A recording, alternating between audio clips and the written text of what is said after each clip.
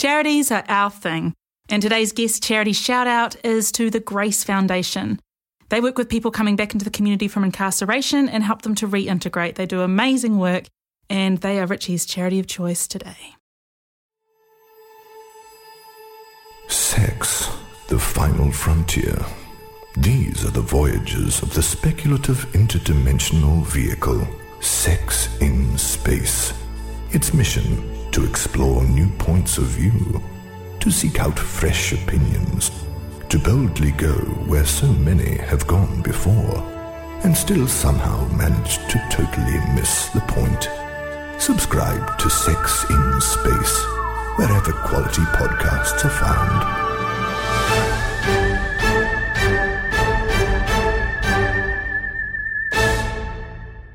Hello, I'm Tim. Hello, I am Jess. And welcome to Sex in Space. This is our mega project that explores sex across all of its infinite dimensions. We want to turn the awkward into the straightforward and have some fun while we're at it. So if sex is a subject that interests you, if you feel, like most of us do, that your sex education had more than a few gaps in it, if you feel you're not fully equipped to talk to the next generation, or you're just interested in exploring some new points of view, then fantastic, because you might have just found a place that you might be interested in, our new weekly podcast. Yep, so join us as we meet some earthly guests who may introduce you to some pretty alien concepts. If you want to hear about how porn shapes our desires, when sex needs therapy, or what it's like to be a sex worker, then you are in the right place. It's sometimes challenging, sometimes confronting, but I would say it is always enlightening, so buckle up. Sexinspace.com. So Jess, how do you feel about starting this exciting Sex in Space journey? I'm pumped. Awesome. I'm pumped about starting this Sex in Space journey. I think as a queer non-binary person, I know that there's very little room inside traditional sex education for gender expression and diverse sexualities, and there's so many spaces in which people just aren't getting access to hear those stories or even understand those experiences, including the people who are having those experiences themselves. I can say with hand on heart. So I guess I'm really excited about that, about creating a platform where we can bring some of those amazing stories to the fore, because I certainly don't know everything, and I'm really excited for the infinite possibilities. But also, I think I was always taught that sex is separate from the rest of your life, and the more I look into this space, I realise that that's such a false wall, and actually, if we can actually see the continuity between sex and pleasure and consent and boundaries and all that delicious stuff and gender, then there's nothing we can't do. So I'm ready. I'm ready, Tim. Awesome. How about you? For me, it's going to be really interesting as a straight white guy to pull back the curtain on some of the worlds that might not have been obvious to me that they existed, or and some of the communities of people that are out there, some of the amazing people whose voices we don't hear every day. And I think for me, I'll personally learn a lot. I'm very happy to say that I don't know everything about this subject. So I'm really looking forward to expanding my own horizons and taking being able to take the listeners on that journey as well, I guess, and hopefully creating space for them to do the same. So today we're kicking things off with a great conversation I had with Richie Hardcore. Richie is a good dude. He's an educator, he's a public speaker, an activist. He works in violence prevention, drug and alcohol abuse prevention, sexual consent, mental health, wellness, fitness. I really enjoyed his energy and we had an awesome chat. So let's get to it and dive in. And now, the interview.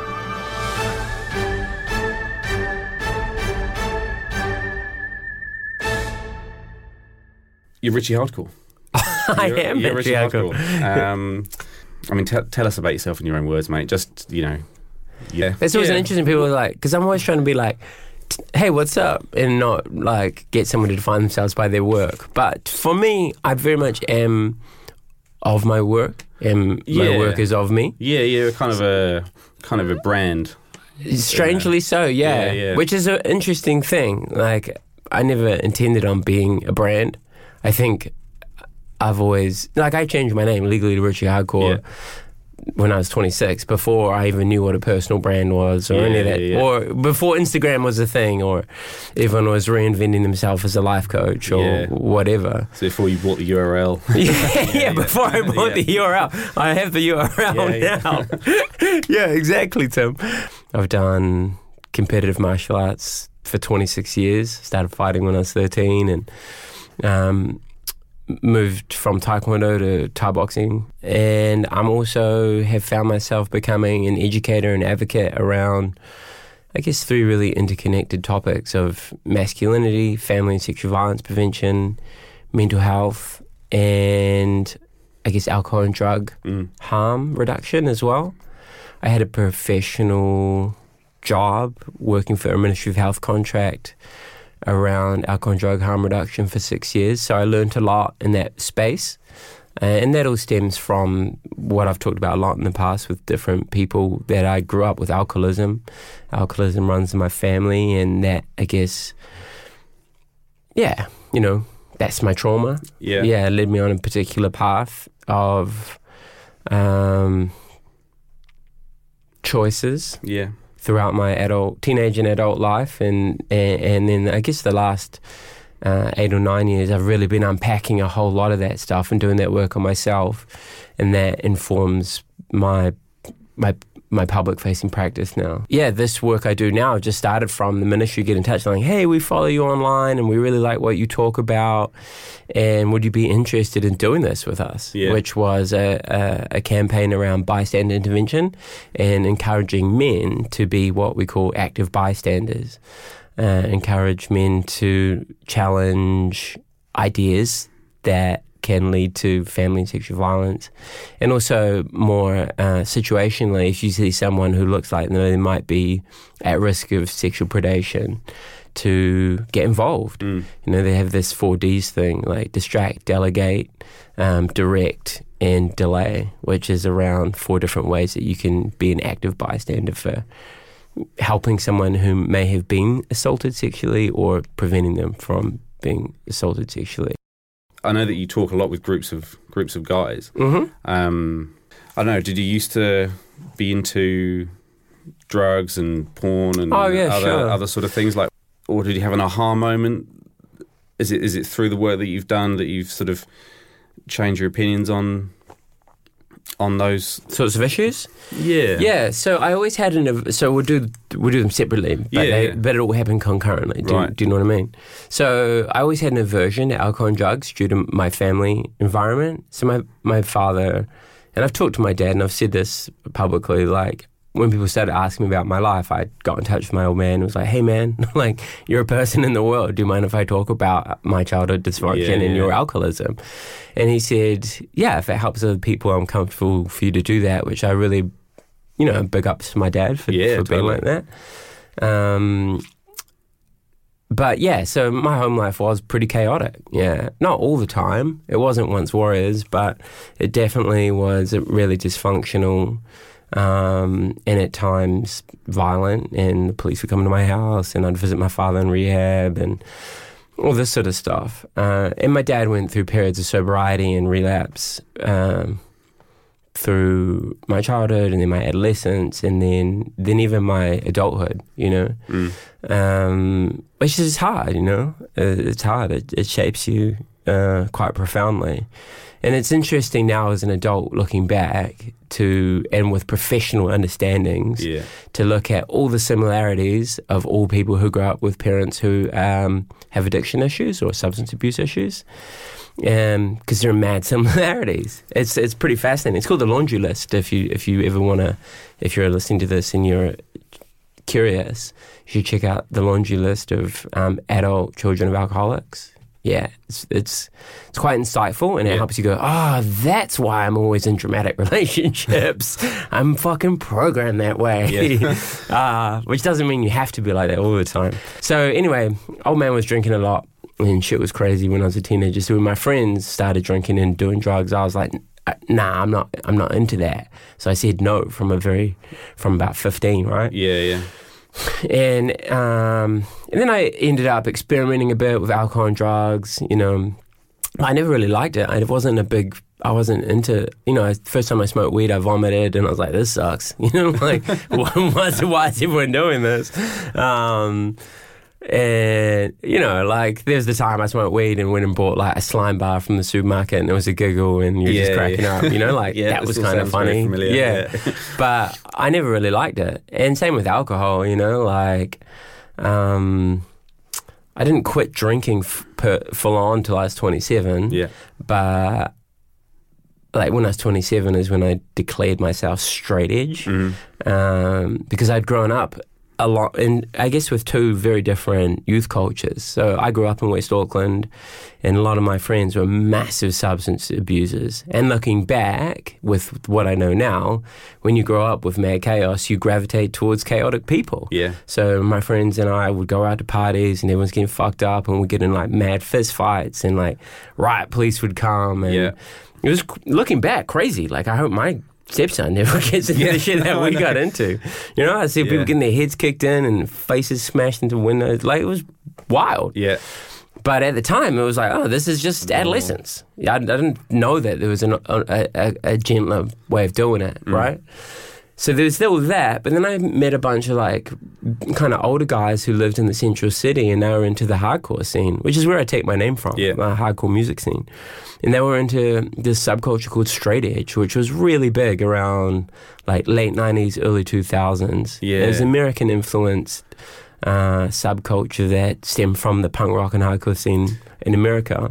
And the last time I got proper drunk, I was 24. You know, I was quite upset with my girlfriend at the time, and I just did what a lot of people do, and I was like fucking mixing like vodka and mixer in my mouth, and like going up to 420 up on K Road. That was the spot back then. Yeah. Okay. Puking up and shit, like just being a like total munter. Yeah. And that was the last time I got proper drunk. And then I drank sensibly for a bit, and then I was like, this is whack. Like, I honestly think that drinking is one of the least rebellious, least counterculture things that we can partake in. I see all these like woke people like calling out people on the internet, but then you look at their Instagram profile and they're like mad, like, yo, here's the name brand multinational alcohol corporation, which leads to cancer and psychical violence and psychical economic deprivation, and maybe you should just shut the fuck up with your ideas while your actual lived experience is very different to what you're telling people. Do you know what I mean? Yeah. Like, drinking is what, if you're thinking like, how do we oppress people? We do it every day with our marketplaces, with junk food and fast food and alcohol, cigarettes, alcohol cheap alcohol. Cheapest alcohol in Aotearoa, New Zealand is in South Auckland, and there are a preponderance of off-licensed liquor stores. It's predatory. Yeah. You know? Targeting younger people. Yeah, totally. Yeah. But so much of our culture is still glorifying alcohol. You know, and there's you know, alcohol companies sponsor everything these days, from musical events to art festivals and yada, yada, yada. So for me, I thought, what's really being rebellious is rejecting what everyone else is doing. And that's sort of the premise of straight edge. You know, Ed McKay, who coined the phrase straight edge, he used to sing for this band called Minor Threat.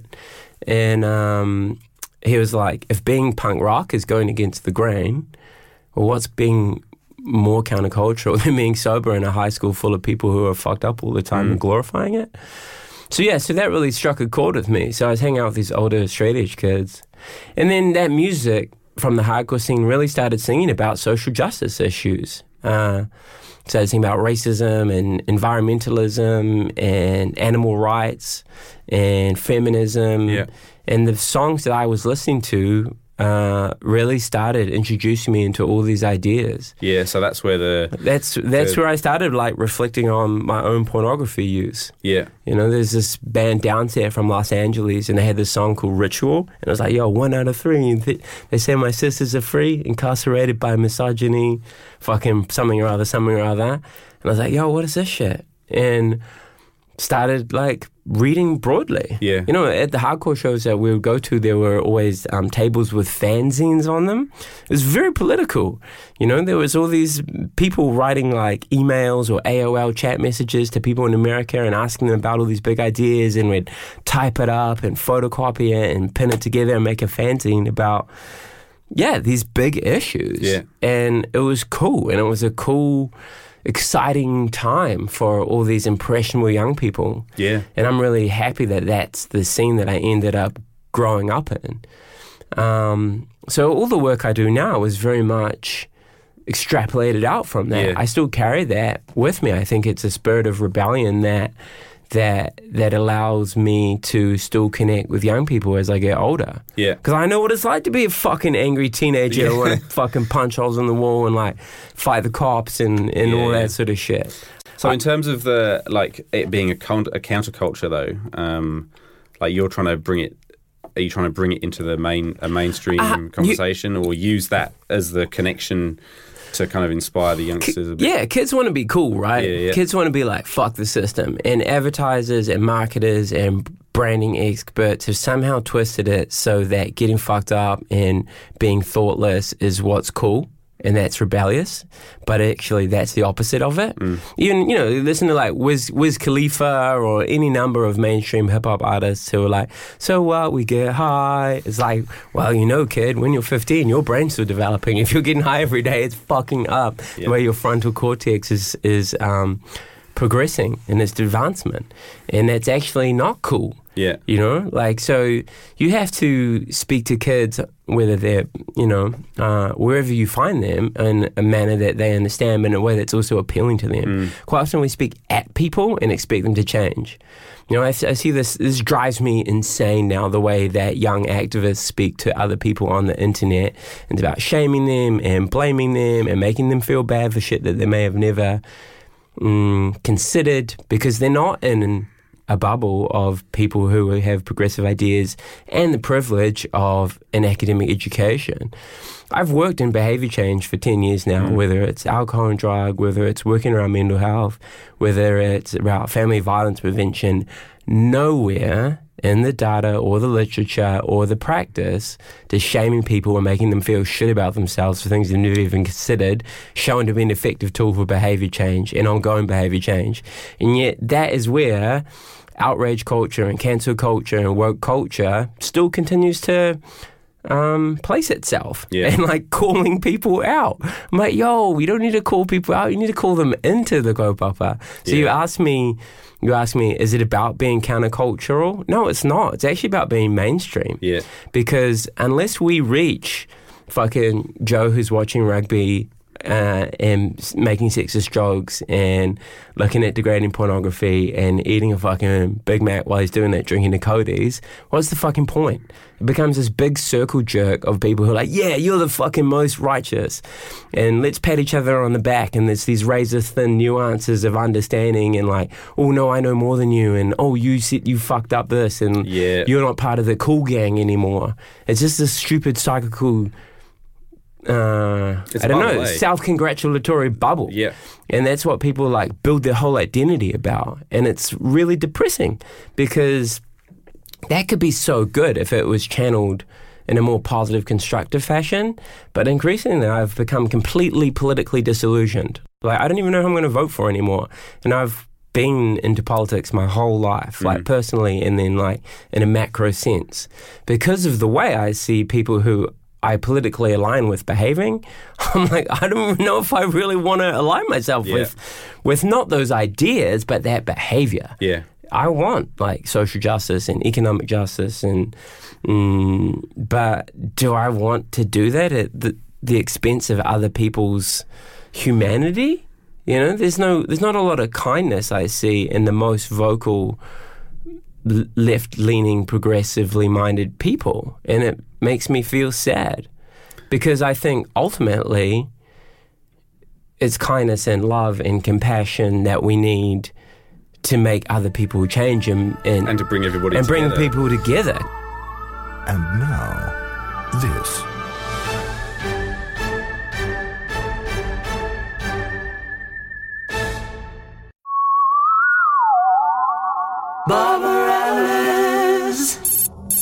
Barbarella's, your pleasure is our business. Of course, sir, madam, other. We cater for all species, genders and proclivities. Affirmative. I'll just confirm your booking. 4 Sarkissians from the Pyramus Quadrant requesting the company of a matched pair of zondoids for a level 4 octopod genital enthrashment at 129242 Cartesian. Can I have your Galacticard sequence, please? The cessation point? And the Minkowski coordinate? Oh, it's the 3 digits on the back. Thank you. We look forward to hosting you on the 92nd. Oh, my pleasure. Ek Pinthwag to you too. Bertra, got a 494 coming in on Friday. No shit. Just make sure we have enough methane. Barbarella's, your pleasure is our business. And now we return to more unscripted ramblings. Did you have a sex education that you've had to unpack? I didn't have much of a sex education. No. My dad gave me a really pretty good talk. Yeah. Well, perhaps not most nuanced of talks, but it sticks out of my memory that my dad was like, if you ever rape anyone, I will disown you. That's good. It's fine to masturbate. Like he sat down and tried to give me a birds and the bees talk. But like all the kids that I deal with now, most of my sex education came through talking with my friends and pornography. And this is the time before the internet. Yeah. And so, as a man, I've had to look back and unpack all of that. Yeah. You know, like my anchoring biases around sex come from pornographic exposure. And that's true and truer for all young people these days, given the ubiquity of porn. Given that there's like 33 billion visits to Pornhub alone. That's one website. Yeah. There are 500,000 plus websites about porn these days on the internet. And so kids, whether they want to or not, are going to be exposed to pornography, right? And my story is just the same as the kids young people or adults that I deal with now, and that's a shame. I think I can't remember sex education in school other than here's how to put on a condom. Yeah. I went to an all-boys rugby school, and then I went and repeated year 13 at 7th form, depending how old you are. Do they tell you the same stuff again? And that was at a co-ed school, and I don't even remember anything. Right. I just remember like being excited to be at a co-ed school and like making out with people in the dark room and like, oh my God, sex after school. And not being particularly good at sex. Do you know what I mean? Oh, absolutely. I appreciate you not fronting and being like, I don't know what it's like not to be good at sex. Teenage boys and this. Yeah, I know. Horrendous. Yeah. I used to have sex with this girl and I'm like, why do you have sex with me? Because I'm not that good at it. Like, she's just trying too, man. it was like 5 minutes of sex and then I'd feel like real bad about myself. I think it's interesting. We've sort of talked about kids growing up. You know, I think I'm roughly the same age as you, 39. Yeah. Porn on the internet wasn't a thing. It was, titillating lingerie pages in catalogues that would come through the door or, something like that. So I think that culture would have shaped our sexual preferences and, things like that. And then porn has come along and kind of added to that. But if you're 16 or younger, actually, in 2019 and you're getting it all from porn at such a young age, it's kind of double damaging, right? I mean, it's double damaging, yeah. So I'm actually in the process of writing a blog about that. I'm going to chuck up later today. I've talked to tens of thousands of young people now. I work with the Office for the Classification of Film and Literature sometimes, the Light Project. They're the two people who have done bodies of research around porn exposure with young people in New Zealand. Yeah. And then I stay abreast of all the literature that's out there. Not all the literature, that's a stupid That was a big claim. But like, I keep abreast of what the studies say, right? And have done from a long time. Because I've had to decolonize myself around pornography and the way I look at women. Yeah. Like, to be honest, like, I grew up at an all-boys fucking high school in the 90s and started looking at porn and used to objectify women. Yeah. And I didn't know about intimacy or kindness or that's untrue. I knew about kindness. I didn't know about intimacy, right? Yeah. And so in my 20s, I've told the story before. I was having sex with my partner, and she was like, "I feel like we're in a porno when we have sex," and it really made me stop and think about it's not the physical actions that we're getting into, but like the performative nature of the sex that we would have, right? And having to feel like it's having to feel like I had to like fuck for like an hour and like make all the right noises, and like, you know, like full Patrick Bateman, like you know what I mean, like and it really made me go, so like this is interesting. I've been having these conversations with old lovers the last few years because I'm friends with most of them, and been like, oh hey yo, like, I just wanted to talk about the fact that when we were young, like, I consumed a lot of pornography and that shaped, like, our sex life.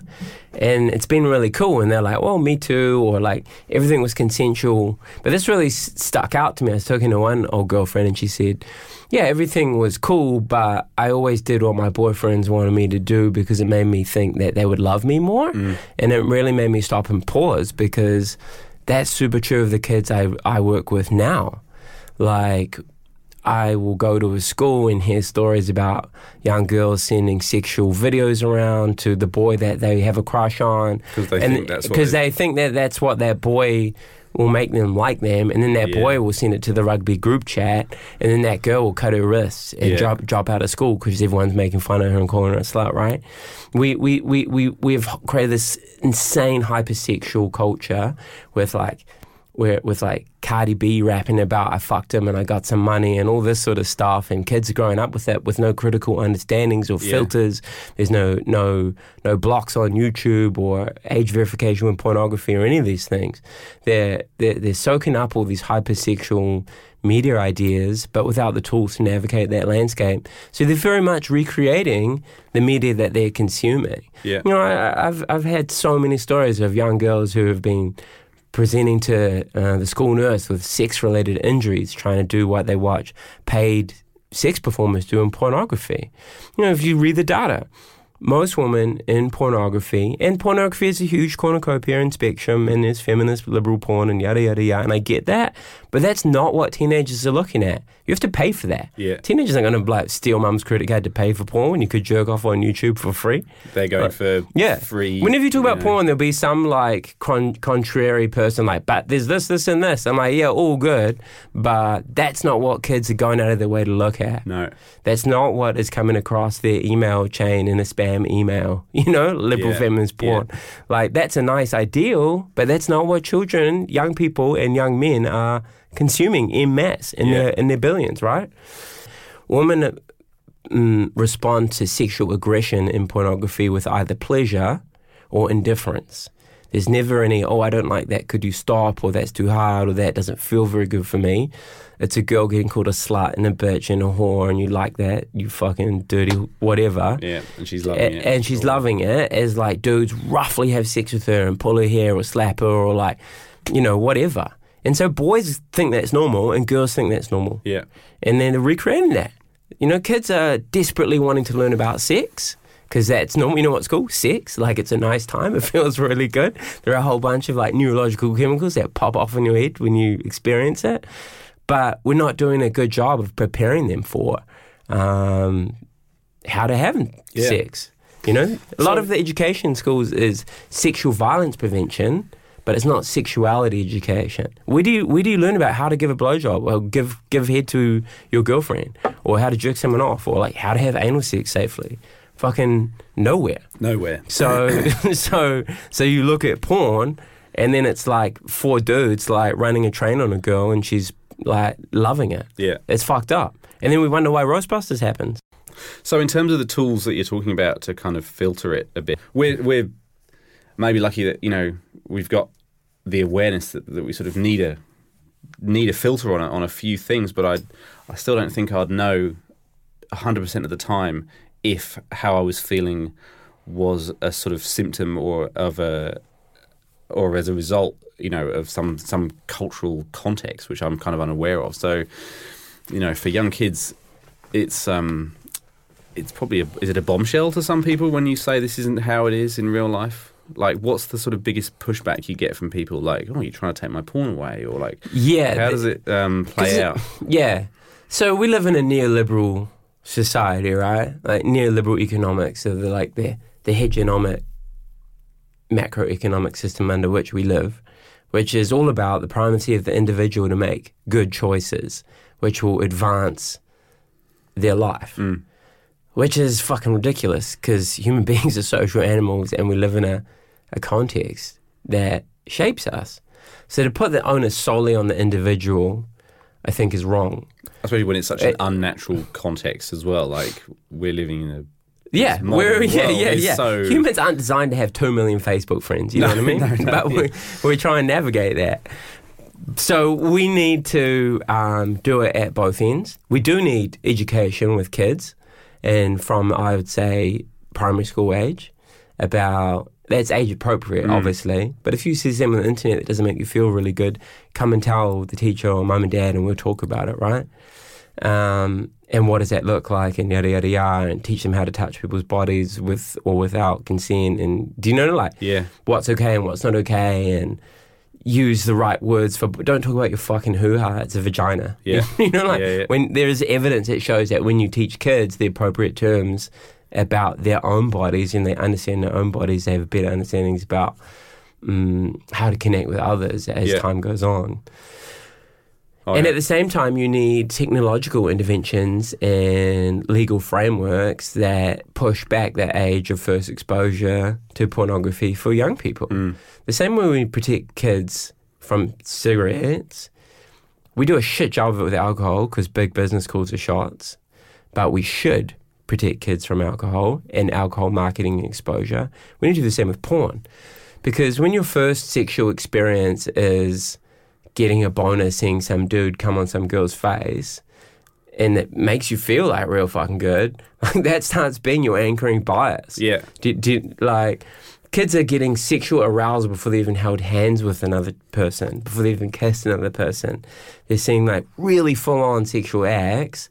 Now, I don't care if you're an adult person and those are the sexual acts that you'd like, and they're well communicated and navigated and mutually pleasurable. If you're into like being a swinger or like bondage and discipline or whatever, I don't care. I think this is where it gets lost. People think that if you're critiquing porn, you're like sex negative or you're a prude or you're a virgin or whatever. That's not true. Some of the most sex positive people I know critique porn because it's not a good sex education, but it is the sex education that kids have. You could have a much better sex education system that's not about domination and degradation, but about mutuality of pleasure and understanding and communication. Yeah. So we need to do that in the education space. We need schools to use what's actually already in the curriculum in a much better way, because each school has their own approach to how they deliver sexuality education. And like I said earlier, most sexuality education is more about sexual violence prevention, which is great. It's fucking important. We have record numbers of people like being sexually assaulted. That's horrible. Expert. But we also need to talk about pleasure and kindness and relationships. You know what would be nice to talk about when we talk about sex? Emotions. In a fucking hookup date age of like Tinder and fucking Bumble, and like you're feeling lonely and disconnected and your mental health's not really good and it sucks to sit around by yourself in your room so I can just go out and be charming for half an hour and have sex with someone. Like, I think people are using one another really interchangeably and transactionally. Yeah. And that's a shame. And one person or another will end up getting their feelings hurt. And I've done that. Well, I've never been on a hookup act, but there's a period when I wasn't in a good space, and it was much easier to go out and be charming and have some casual sex with someone and it was well communicated, like, this is the extent of my emotional availability. I'm not really up for anything serious. Yeah. Preamble. But someone or another didn't normally get their feelings hurt, you know what I mean? So it's like, how do we help people have those conversations? And I don't think the current frameworks that we have are ticking all those boxes. It's a very haphazard thing. Some schools do it really well, others don't, right? And so, and then that's within a broader context of porn everywhere on the internet, music video culture, the subjectification that we see of we're all breaking down our bodies to be the most of sexually appealing parts and putting that on the fucking internet. Do you know what I mean? Yeah, totally. We're taking the humanity away from ourselves, and then wondering why we've all fucking on SSRIs and have like fucking anxiety. Is there anything that, if there's anything that you now know that you think you would have been really helpful, I suppose, or... I wish I'd had more self-belief younger. Yeah. Like, I held myself back from a lot of, not particularly sporting, but sporting-wise, there were like big fights I could have taken overseas or whatever that I never did because I didn't believe in myself. I remember when I was in New York in 2000, and I was hanging out backstage with this band Anti-Flag, who have gone on to be really huge. Yeah. And I was backstage, my boy Toby Morse was singing for this band H2O, and Anti-Flag were like, we need a roadie, here's my email.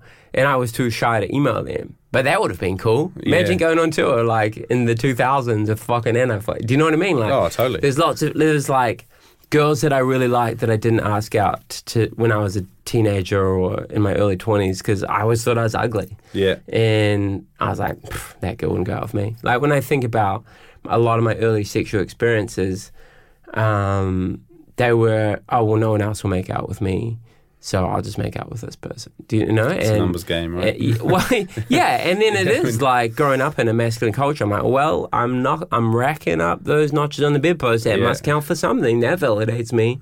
And I wish I'd told myself that I was worth more than that, and the people I was having sex with were worth more than that too, because they were probably in an equal space, and we were like, I don't know, broken vessels making each other whole for whatever, and that's kind of, do you know what I mean? Yeah, I think it's really interesting that you've gone back and spoken to some of your ex-partners. It's something that... There's a couple that I would actually still really like to speak to. Yeah. But whatever. I'm always like, hey, this might be weird, but remember we hooked up once but they've all been cool with it. Not one has given me a negative thing. They were like, oh, I really appreciate this message. It's been 10 years. Yeah. But I feel as a public, I guess I'm a public person in a small country, like, to really own the kaupapa that I'm involved in, I have to give myself a fearless moral inventory. And if that means having a difficult conversation and someone wants to tell me something that makes me feel awkward or bad about myself, then that's, I think, what integrity is. Because I've not always been perfect. I've cheated on people, I've lied, like I've hurt people's feelings. I've never broken the law or been like abusive or violent, but I've been an asshole. Yeah. You know? Oh, yeah. And so like I need to own that in order for me to do the work I'm doing justice, I think. And I get frustrated that I see people who I would say, because I work with some really amazing men who've been like offenders or perpetrators of violence or committed, and there was a time in my life when I never would have thought that I would love those men because of what they've done historically, but I love them deeply, and I can do that because they've owned what they've done with full fearless accountability and understanding of how they've hurt others and taken ownership of that. Yeah. And I get frustrated that I'm seeing more and more people reinventing themselves online at least and not doing that. You know, I see these gnarly OGs who've got, you know, they've done like the gnarliest shit I'm not going to talk about here, right? But I know them personally and I love them despite what they've done. Where I know people who on the criminal justice spectrum aren't even on it, but they've done all this shit that I know to be lacking in integrity, but they've not done the public ownership of it. Yeah. And I'm like, I'm not sure if you're best placed to give advice to others until you've done that work. So that's what I've tried to do with myself, is hold myself to a high standard, and pretty much every shitty thing that I've done or been through is on the internet somewhere or out there, you know what I mean? Because and then I'm like, you know the comedian DeRay Davis? Yeah. Yo, people love tall poppy syndrome. DeRay Davis is like, I put all my shit out in the street. motherfuckers will come at me and I'm like, I know, I fucking told you. So I guess in some regard, I'm like, if someone wants to throw something, I'm like, yeah, what? Check out, that was on YouTube in 2016. Do you know what I mean? Like, I think, but I think we need to all do that. We all need to own our shit and heal our trauma. And, you know, my friend Mateo Brown and his partner, his wife, Sarah, they've got this amazing social movement called She's Not Your Rehab. And they say, hey, it's not your fault what happened to you in your childhood, but it's your responsibility now to deal with your trauma so you don't recreate that and hurt other people. And that's what I'm trying to do. And I think that's what we all need to do. But living the values and living kind of what you talk about, I know we're sort of talking about, you know, we all make mistakes and we're all, you know, we're all human. But do you have a relationship now with pornography or any of that sort of stuff? Is it something do I still use porn? Yeah. No, I don't use porn anymore. I use porn like... do people find that a bit... I mean, people are like, whatever. And I'm like, no, really, like, here's my browser history.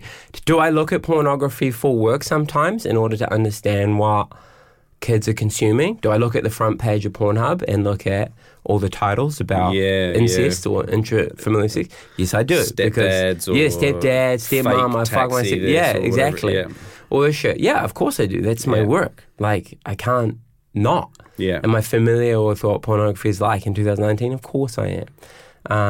But the longer I've gone without using porn for my own sexual gratification, the better a person I've become. And that's not to shame anyone who uses porn for their sexual gratification, but for me, I don't know how to reconcile teaching young men in particular. Women are people. They're not their people. They're not parts, tits, asses, vaginas, hands, mouths, for your sexual gratification, which is what porn essentially is. In porn, women aren't whole, complete human beings. They're just bits of bodies that can create friction on a penis to make them feel good. Zoomed in high Zoomed definition. in, yeah, totally. If you know, perhaps limit your porn use or, like, do you see what I mean? It's like, different for everybody, right? They could... I was talking to my friend Michael, not my friend, but... Well, I would call him a friend. Michael Flood's a professor over in Australia. And he's like, well, why don't we steer people towards choosing non-aggressive porn, right? Like, why are we looking at rough sex in porn all the time? What is it about hurting other people that we are increasingly finding arousing? You know, I talk to women now in their 20s and 30s who are like, yeah, I went on a date with this dude and he was really nice. And then he started choking me without even asking. I'm like, heavy. And they're like, yeah, man, like, why does that happen? And you would have to look at, like, where men are getting the education about sex from and what's cool, and a lot of that's pornography, right? So how do we help people get sexual pleasure by themselves through pornography that perhaps isn't about an unequal power dynamic? Yeah. Do you know what I mean? Like, there's nothing wrong with masturbation, you know? Like, we're definitely not saying that. But it's like, what is it in our culture that has continued to sexualize the unequal power relationship between men and women? Why is hurting a woman sexy? And how have we linked sex and violence so intrinsically through pornography? I think we need to talk about that. In the language that we listen to in music. I was just talking about this last weekend. I remember seeing A$AP Ferg play, right, from A$AP Mob. And his big drop at the time was, I fuck your bitch, N-word, and I'm about to fuck and she's about to fuck my crew. Like, that is sort of refrain is commonplace. And yet the whole club, men and women, boys and girls, like, fuck you, let's party that shit. Yeah. But we're weaponizing sexual domination and degradation through popular culture. And that's a real shame because 1 in 3 women are a victim of sexual harassment or violence in their lifetime. Hey, this has been fun. Good. Thanks. Yeah, no, thank you, mate. Thank you very much. My pleasure. We're all good. Choice. Thanks a lot, mate. Thanks, Tim. We really hope you enjoyed that. If you want to check out more of Richie, his work, or plug into his digitized thoughts, you can find him at Richie Hardcore on the gram and on Twitter, Richie.hardcore on Facebook, and he also has a website and a blog at richiehardcore.com, so go check him out. So we are just kicking off this podcast journey, and we've already got some amazing interviews in the can. Coming up in the next few episodes, we talk Asians and sex, we talk anti-shame, the future of sex education, and ending HIV with some of our uber sexy guests. We even talk about a HIV positive sperm bank. Yeah, stop the bus. But we would also really love to hear from you, the audience, too, though. We want to hear your love. We want to hear your criticism, your feedback, your ideas, the topics that you want covered, and the people we should be talking to. So just send us a simple check-in. You can send your emails, your pictures, your voice recordings, or anything else to hello@sexandspace.com. We absolutely welcome your feedback and your input, and we would love to include them in upcoming episodes. So you can also follow us on Facebook and Instagram at sexandspace.com. That's sexandspace.com. We can't wait to hear from you. Yes, do it.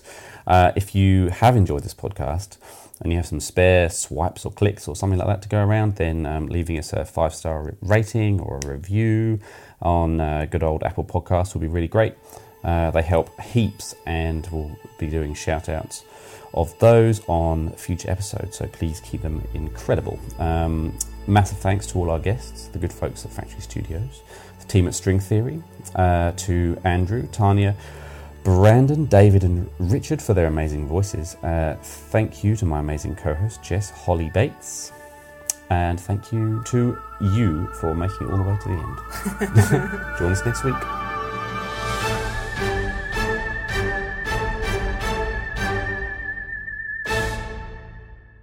If you found some of the material in this podcast a little provocative, we are clearly doing our job.